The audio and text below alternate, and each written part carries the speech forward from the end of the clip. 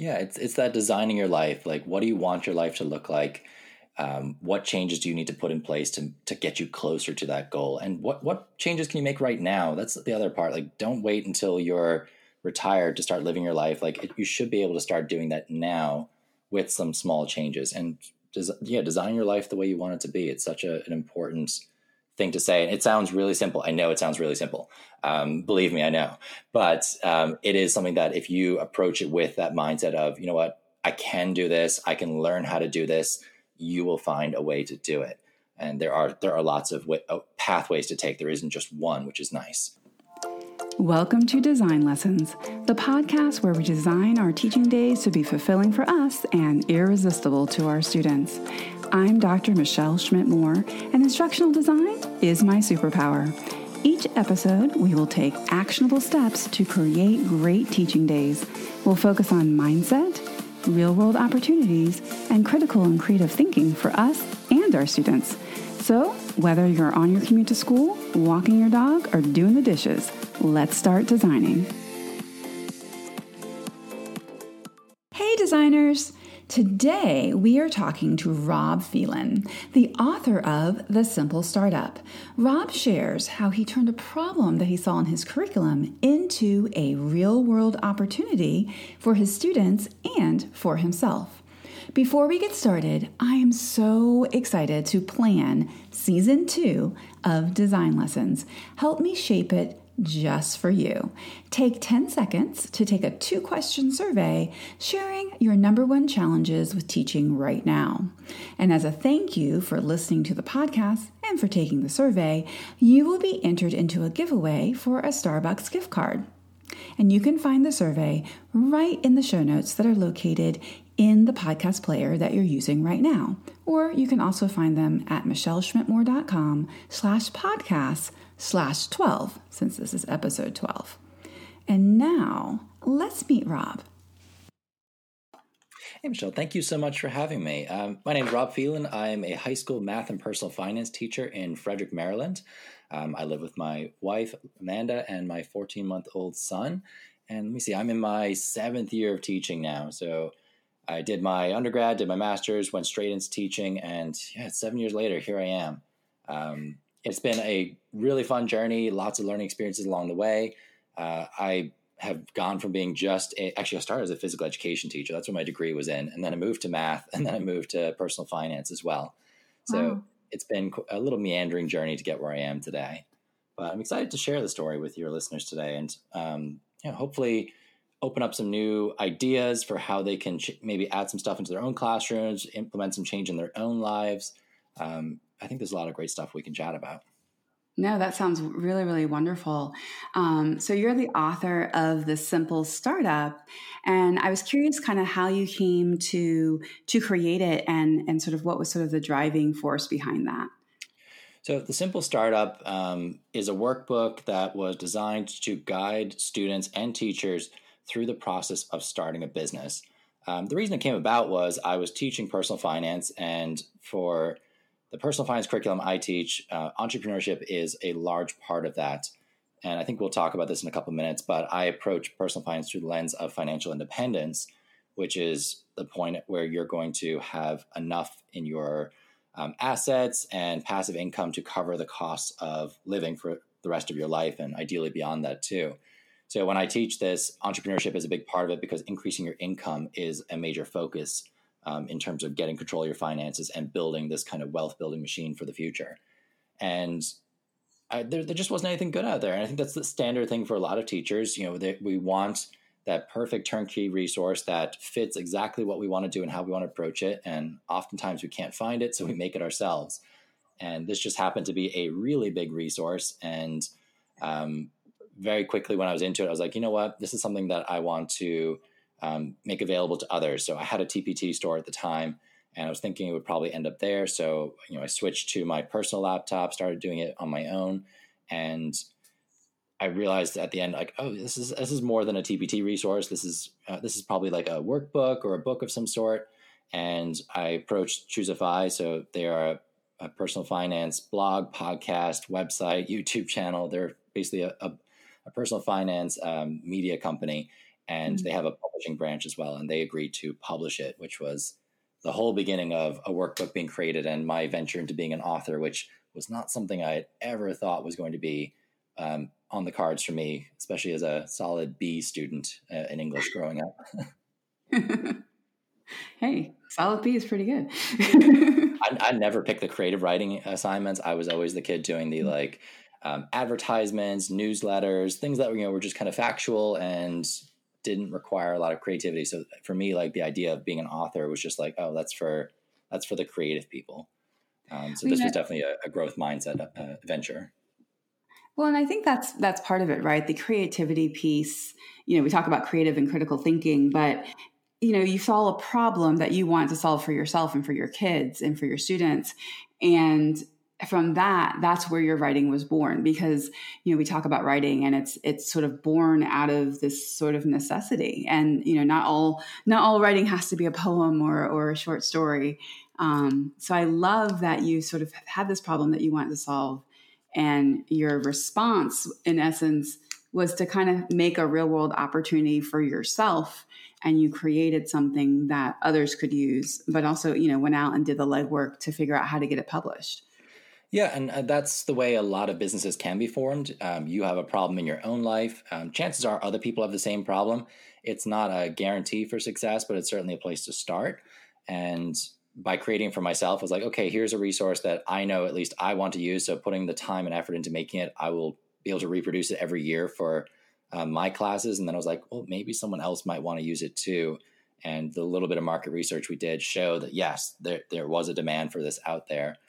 So we went ahead with publishing it, and it's been doing great so far. There's been a shocking amount of unexpected people picking it up. So a lot of adults are picking it up and bringing it home and doing it in their own home. So because it is literally a workbook that you can take yourself through. Like, it was designed for a teacher who doesn't really know or feel comfortable with running an entrepreneurship project, and they could basically act as a facilitator. So there was questions for them to ask. There was activities, there was prompts, there was everything you basically needed in the workbook. And without me realizing, adults were picking it up and being like, oh yeah, I can use this too.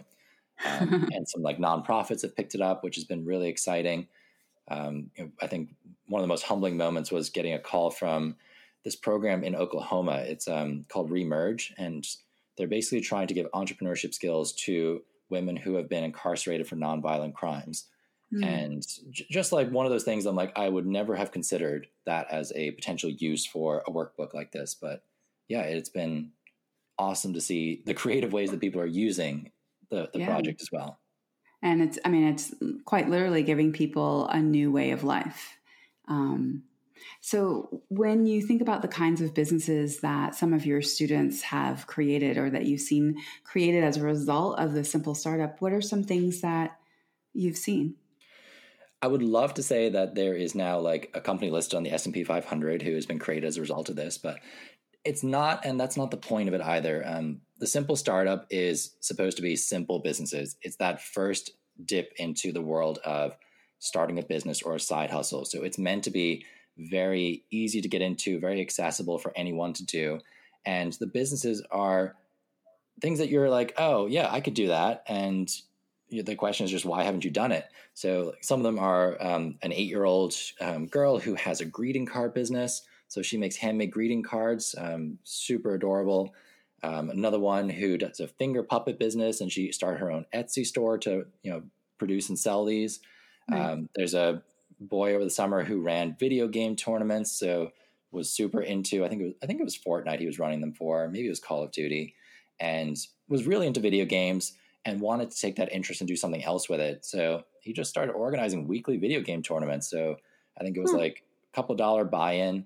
I forget what the limit is on the number of players you can have, but maybe it was like 20. And he would pay out half the money in prize money, and that was it. So he was pocketing half for just facility. It was like such a simple idea. Really impressive one. This past month, a kid was doing virtual guitar lessons. So yeah, it was offering virtual guitar lessons. So he would get on a live Zoom call and teach guitar to kids, and did a great job of it. Had a really cool like YouTube channel where he was like showing what he could do, and then was selling on the YouTube channel as well. So just really using his technology well. and you have your standard baking companies.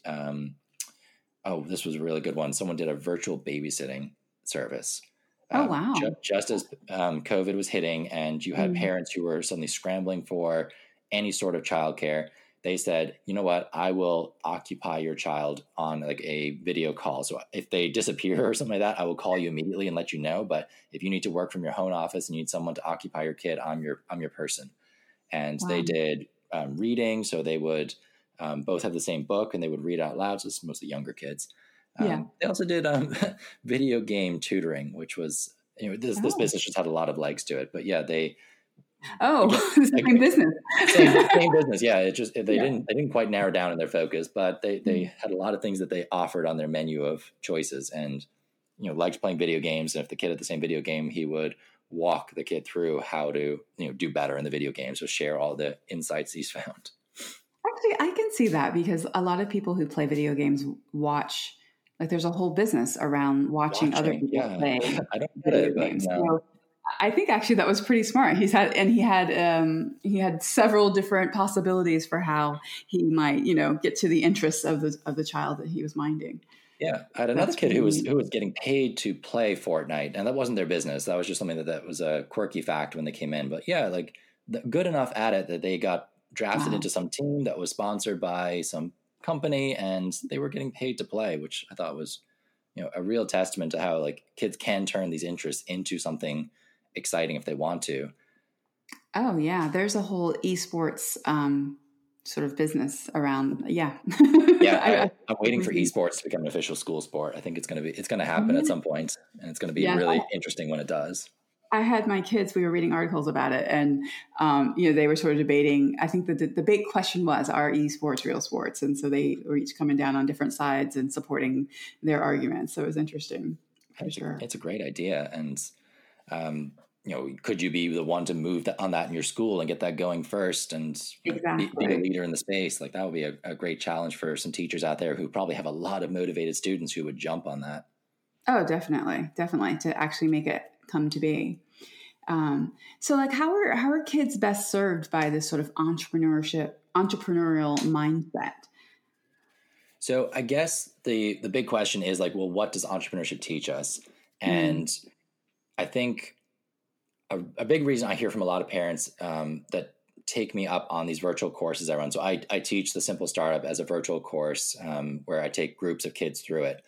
And a big reason why parents come to me is they say, I want my kid to learn the value of money. Like, I don't want to just give them allowance. I want them to earn it in some way, but I don't necessarily want to pay them for doing chores because I expect the chores to be done anyway. And they were struggling with a way for getting their kids to actually learn the value of money without, having to go pick up a part-time job because like maybe they're 10, 12 years old. Like they're not picking up a part-time job just yet. Right. And this kind of was the answer for that, because an entrepreneurship project will teach you basically how many hours of work it takes to earn a single dollar or $5 or whatever it is. And then the kids also have to manage that money. So they get to make decisions about how to spend their money, where to allocate it, what is a need, what's a want, what can they do without. Like they suddenly become very protective of their money because they realize how much they had to work for it. And a lot of parents will come back to me and say, yeah, they don't spend anything anymore now because I tell them they have to spend their own money and they don't want to do it. So it certainly teaches financial responsibility. It teaches organization, personal management. So like you have to be your own boss. Like you have to get yourself motivated to go do different tasks or to make a to-do list as well. And you have to execute on those tasks. You learn communication skills, and two very important parts of communication. Like you learn to listen. So what's going wrong in terms of society? What are people having challenges with? What are they complaining about? And then that's where a lot of business ideas will stem from. And then also the speaking and I guess outward communication side, where you are able to convey a message, you're able to share value, you're able to share your hype. So that excitement you have about an idea, you're able to infect somebody else with that excitement. And that is a skill in itself, which can be learned. Oh, yeah. Well, and like that, I think about ELA English, which is obviously my base. Mm-hmm. I can see how this would fit in so easily, within an English class, particularly when we're talking about argumentation, we're talking about persuasion, the marketing piece of this. But then also like the thinking the problem solving that has to go into figuring out, whether or not this particular iteration of my solution to whichever problem they were trying to solve in order to make this business. Those are such thinking skills that I think that are easy to fit into an English class, but also could possibly work in other classes. And so I'm wondering how teachers, if you're not necessarily a finance teacher, how can people foster this same mindset in disciplines such as English, social studies, science, and math? I mean, I think you hit the nail right in the head. It's about that problem solving idea. And in most classes that we have, you could do some sort of sales activity, marketing activity. You can tailor the content of what you're doing around a business topic. So I was thinking of like English or ELA, like persuasive writing pieces, creating advertisements, trying to pitch a product. So like what would the verbal communication for that look like, or the visual communication that would go with that too. Social studies projects, maybe even looking through history and being like, okay, what would have been the major problem in this scenario? What would have been a solution to that problem? Go pitch that solution now as if we were in that time period. Math classes, very much you can look at the numbers, the finances. You can make word problems include different scenarios for businesses. Like I actually ran an entrepreneurship project in a math class once where they had to come up with a hypothetical business, but we did systems of equations. So they had profit and loss statements, and they had to figure out what their break-even point was, and just based on their hypothetical business.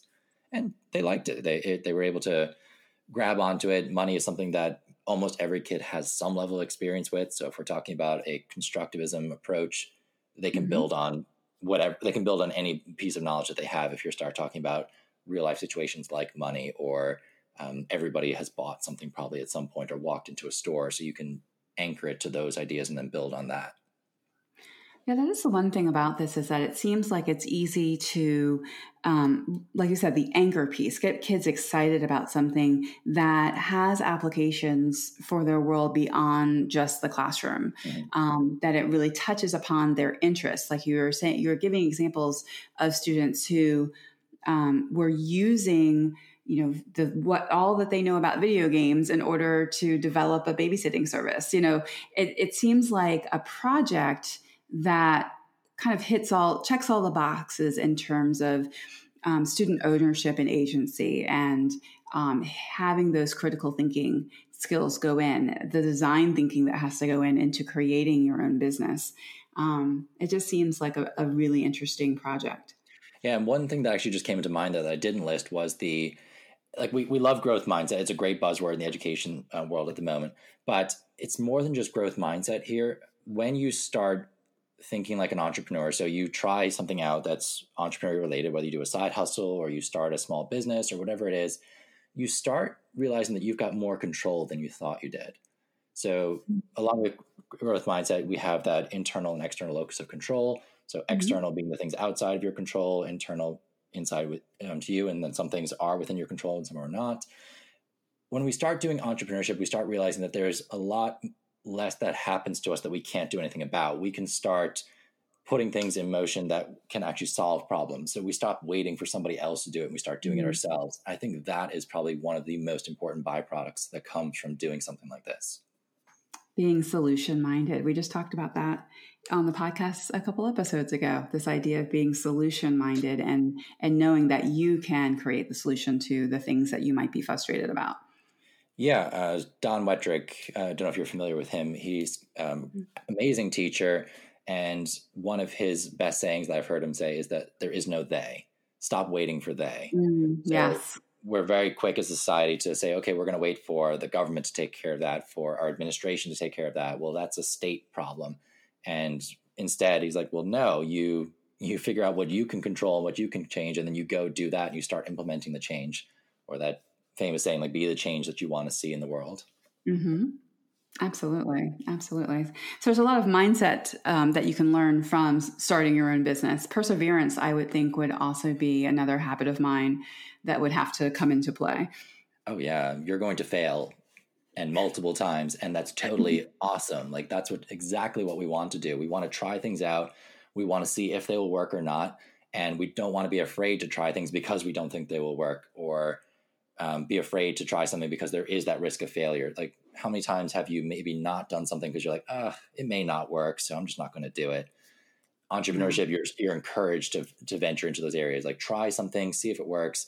Do people like it? Do they want it? Do you need to change something about it before they'll like it or want it? And then build your business around that.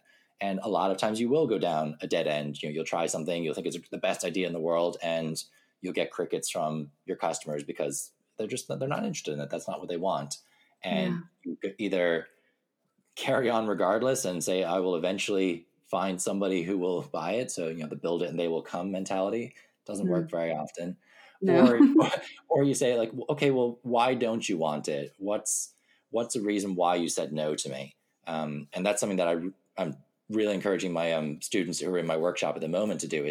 They're supposed to get their first sale, and they only started 4 weeks ago. So they're supposed to have their companies up, running, and starting to sell now. And if they get a yes, awesome, congratulations. But if they get a no, the hard part is they have to ask the person, okay, can you tell me, that's fine, no problem. But can you give me a little bit of feedback about why you said no? What about the idea, the business, the way it was pitched turns you off or isn't of interest to you? And they have to take that feedback and either adopt it and say, yeah, that's very good feedback. I need to change something about my business. Or they have to evaluate and say, well, no, I still disagree with that. I think what I've got is good. I'm going to go try some more people out and see if there is a different opinion out there, or maybe a different market who does want what I'm selling. I love that. It's just all these habits of mind. It also reminds me of science. When you talk about, in essence, you're having a hypothesis about your business and how it might serve other people. And then you trying out your hypothesis and you see whether or not, as you said, the marketing is working or the product itself is working. And there's all these different variables that you have to account for. And then you take back that information and then you make tweaks on your hypothesis and then you put it back out there again. So it's sort of a similar process in that respect.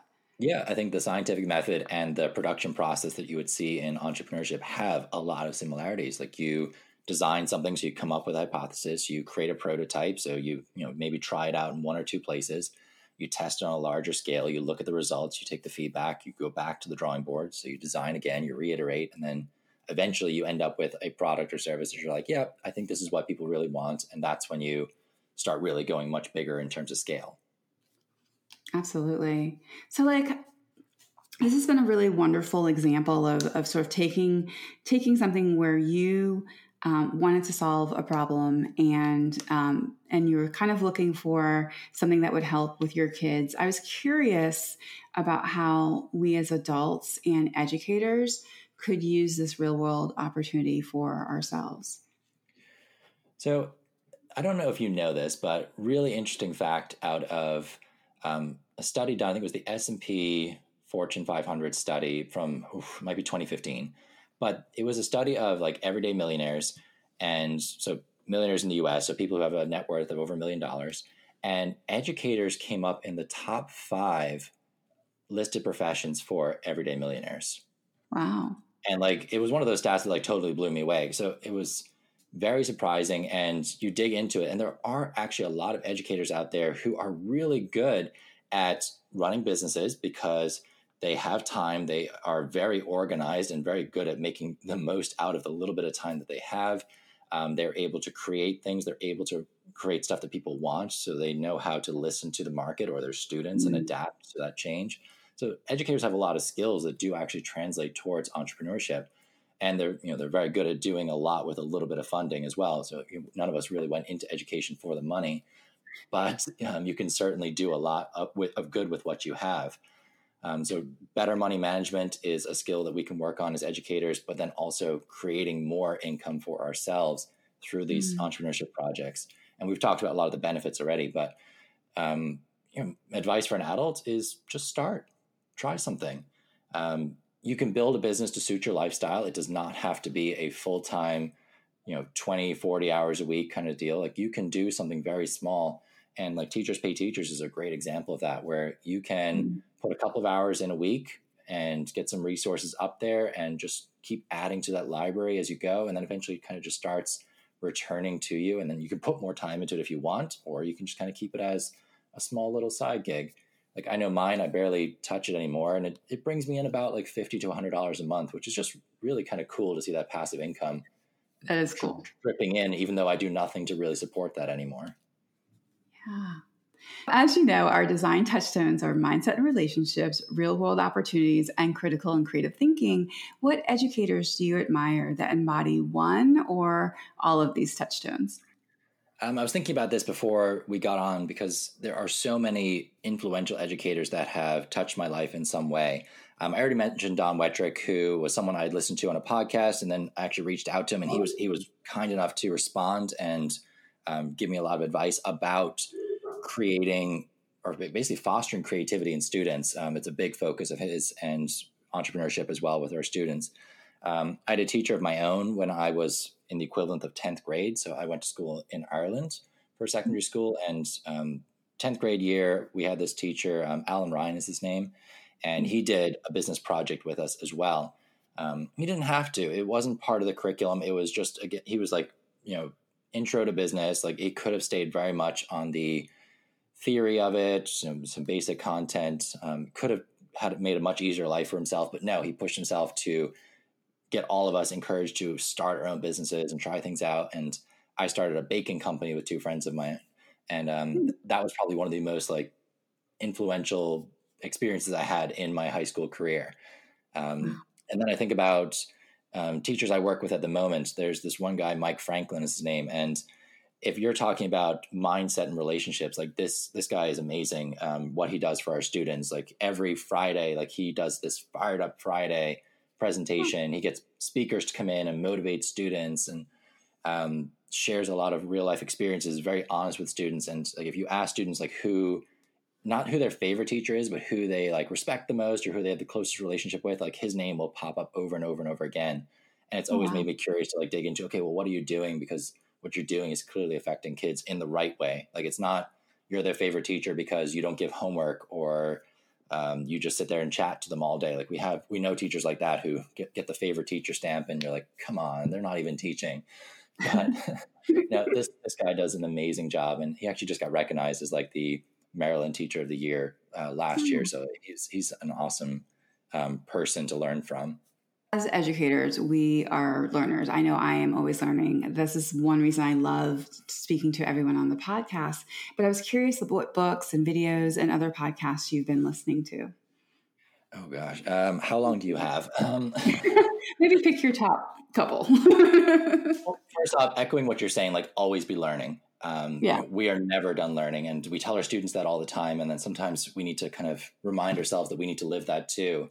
And not everything you do needs to be about education. Like you can learn about anything you want to, as long as you're learning something. Like grow at some point, some place in your life every single day. And the idea is like if you grew 1% better or more knowledgeable or more skillful every day, you would be 32 times as good as you are today in a year's time. Like the small incremental gains you can do will pile up over time.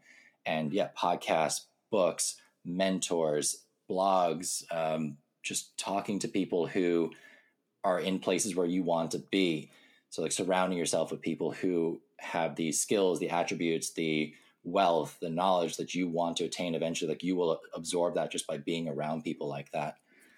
If you're talking about like my favorite podcasts, like Choosify is the one that really kind of changed my mindset on wealth building and finances and making the idea of financial independence seem achievable for any person out there, and particularly me as an educator. Like I didn't believe it at the time that an educator could build wealth and leave the workforce early and go travel and do all these fun things. Like I was resigned to the idea that I wouldn't be able to. This podcast really changed that mindset for me. In terms of books, like my favorite books, the 4-Hour Work Week by Tim Ferriss is one of those books I read that was a really game-changing one for me. And the title's a little clickbaity. Like you're like, oh, 4-Hour Work Week. Well, that's not a teacher. But the idea was, go ahead. The idea was like creating more efficiency in your life and focusing on the things that are really important to you. So I know the way I've started teaching has changed as a result of reading that book. Like the things I put in place to make my life more efficient, the things that grade themselves automatically, the reduction in the amount of assignments I give because I'm focusing on the ones that will truly give me a measure of what I need from my students. I feel like the amount of time I put into teaching has actually gone down, but I've become a better teacher as a result of it, which is a very nice byproduct, I must add. Absolutely. The Tipping Point by Malcolm Gladwell, awesome book. Highly recommend that as a read. Thinking in Bets by Annie Duke. So former professional poker player, but who talks about decision making and evaluating your decisions, and just a very kind of interesting thing to add into your tool set of like ways that you can approach life. Atomic Habits. Yes. Amazing book. So yeah, like how do you bring about the changes in your life that you really want to implement, whether that is financial knowledge, different parts of your educational experience. You want to get fitter, you want to get healthier, like just how do you implement change in your life? Because it's one thing to say, it's another thing to do it. And I think we know that it's not as easy to follow through on it sometimes, but really great book for that. And then The Simple Path to Wealth is another fantastic book by J.L. Collins. And that's one, if you are interested in learning about doing better with your money, and you're like, you know what, I want to approach this idea of financial independence where I'd like for teaching to be optional. And that's what it was for me. I'm not done with teaching. I like it. I'm good at it. I'm not one of these people who is necessarily called to be a teacher. Like for me, teaching is a job as opposed to a vocation, but I'm also very good at it. And I love working with kids, but I hate the thought of being that teacher who is hanging on for the last 5 years to get the pension. And they just can't afford to stop. And you know that they're done. Like they're done. Like they're not nice to kids anymore. They don't like their job. They're not preparing classes. They're not doing a good job in the classroom, but they're sitting and waiting out their time. I don't want that to ever be me. So financial independence for me is about the option of leaving if I want to. And my goal is to be able to do that by the end of my 40s. Oh, that's wonderful. So it's one of those things where you're making financial independence is making it so you get to teach instead of something that you have to do. It is something that you enjoy, and it gives you choice. Every day you get to choose whether you want to go into work that day or not. And if you're done, then you get to walk away, and you've got the financial stability in place to allow you to do that. Yeah. That's pretty cool.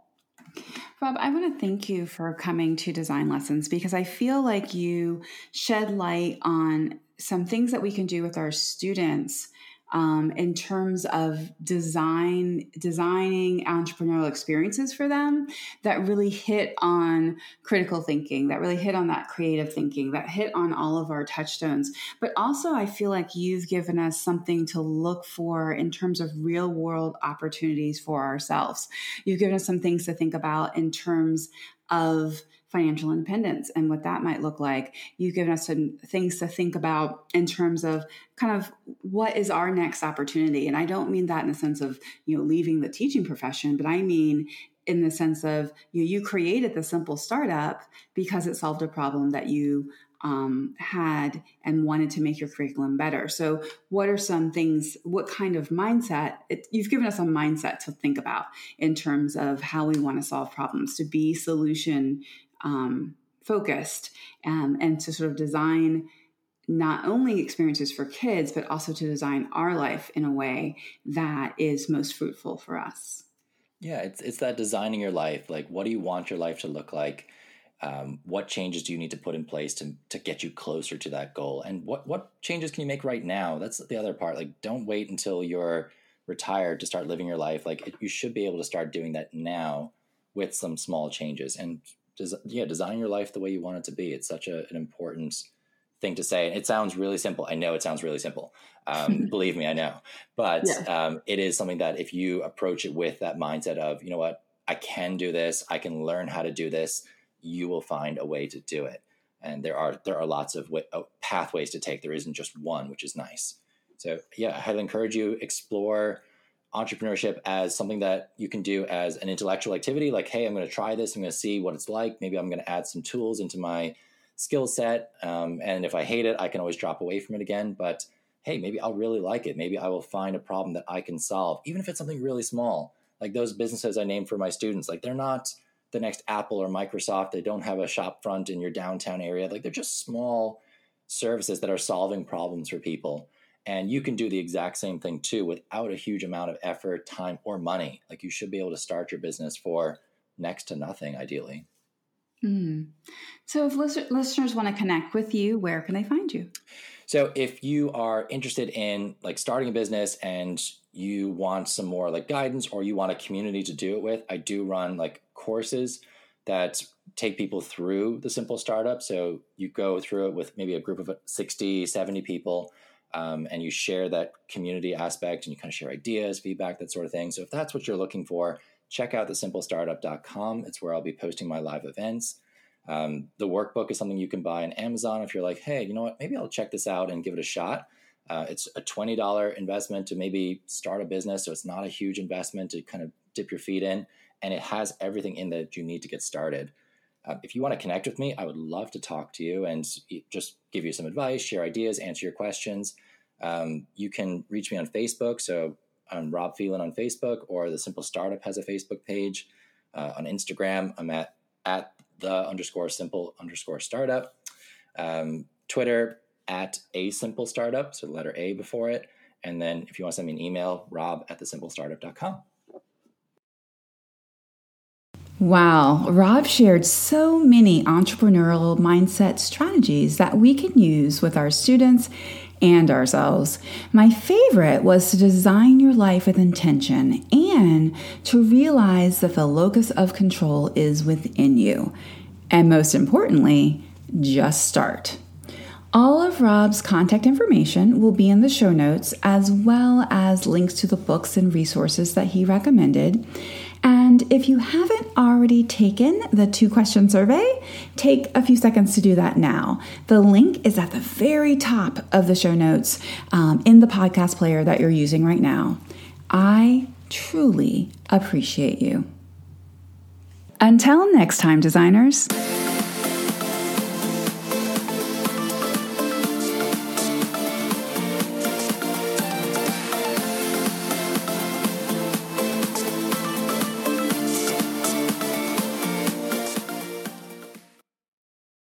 This podcast is a proud member of the Teach Better Podcast Network. Better today, better tomorrow, and the podcast to get you there. Explore more podcasts at www.teachbetterpodcastnetwork.com. We will see you on the next episode.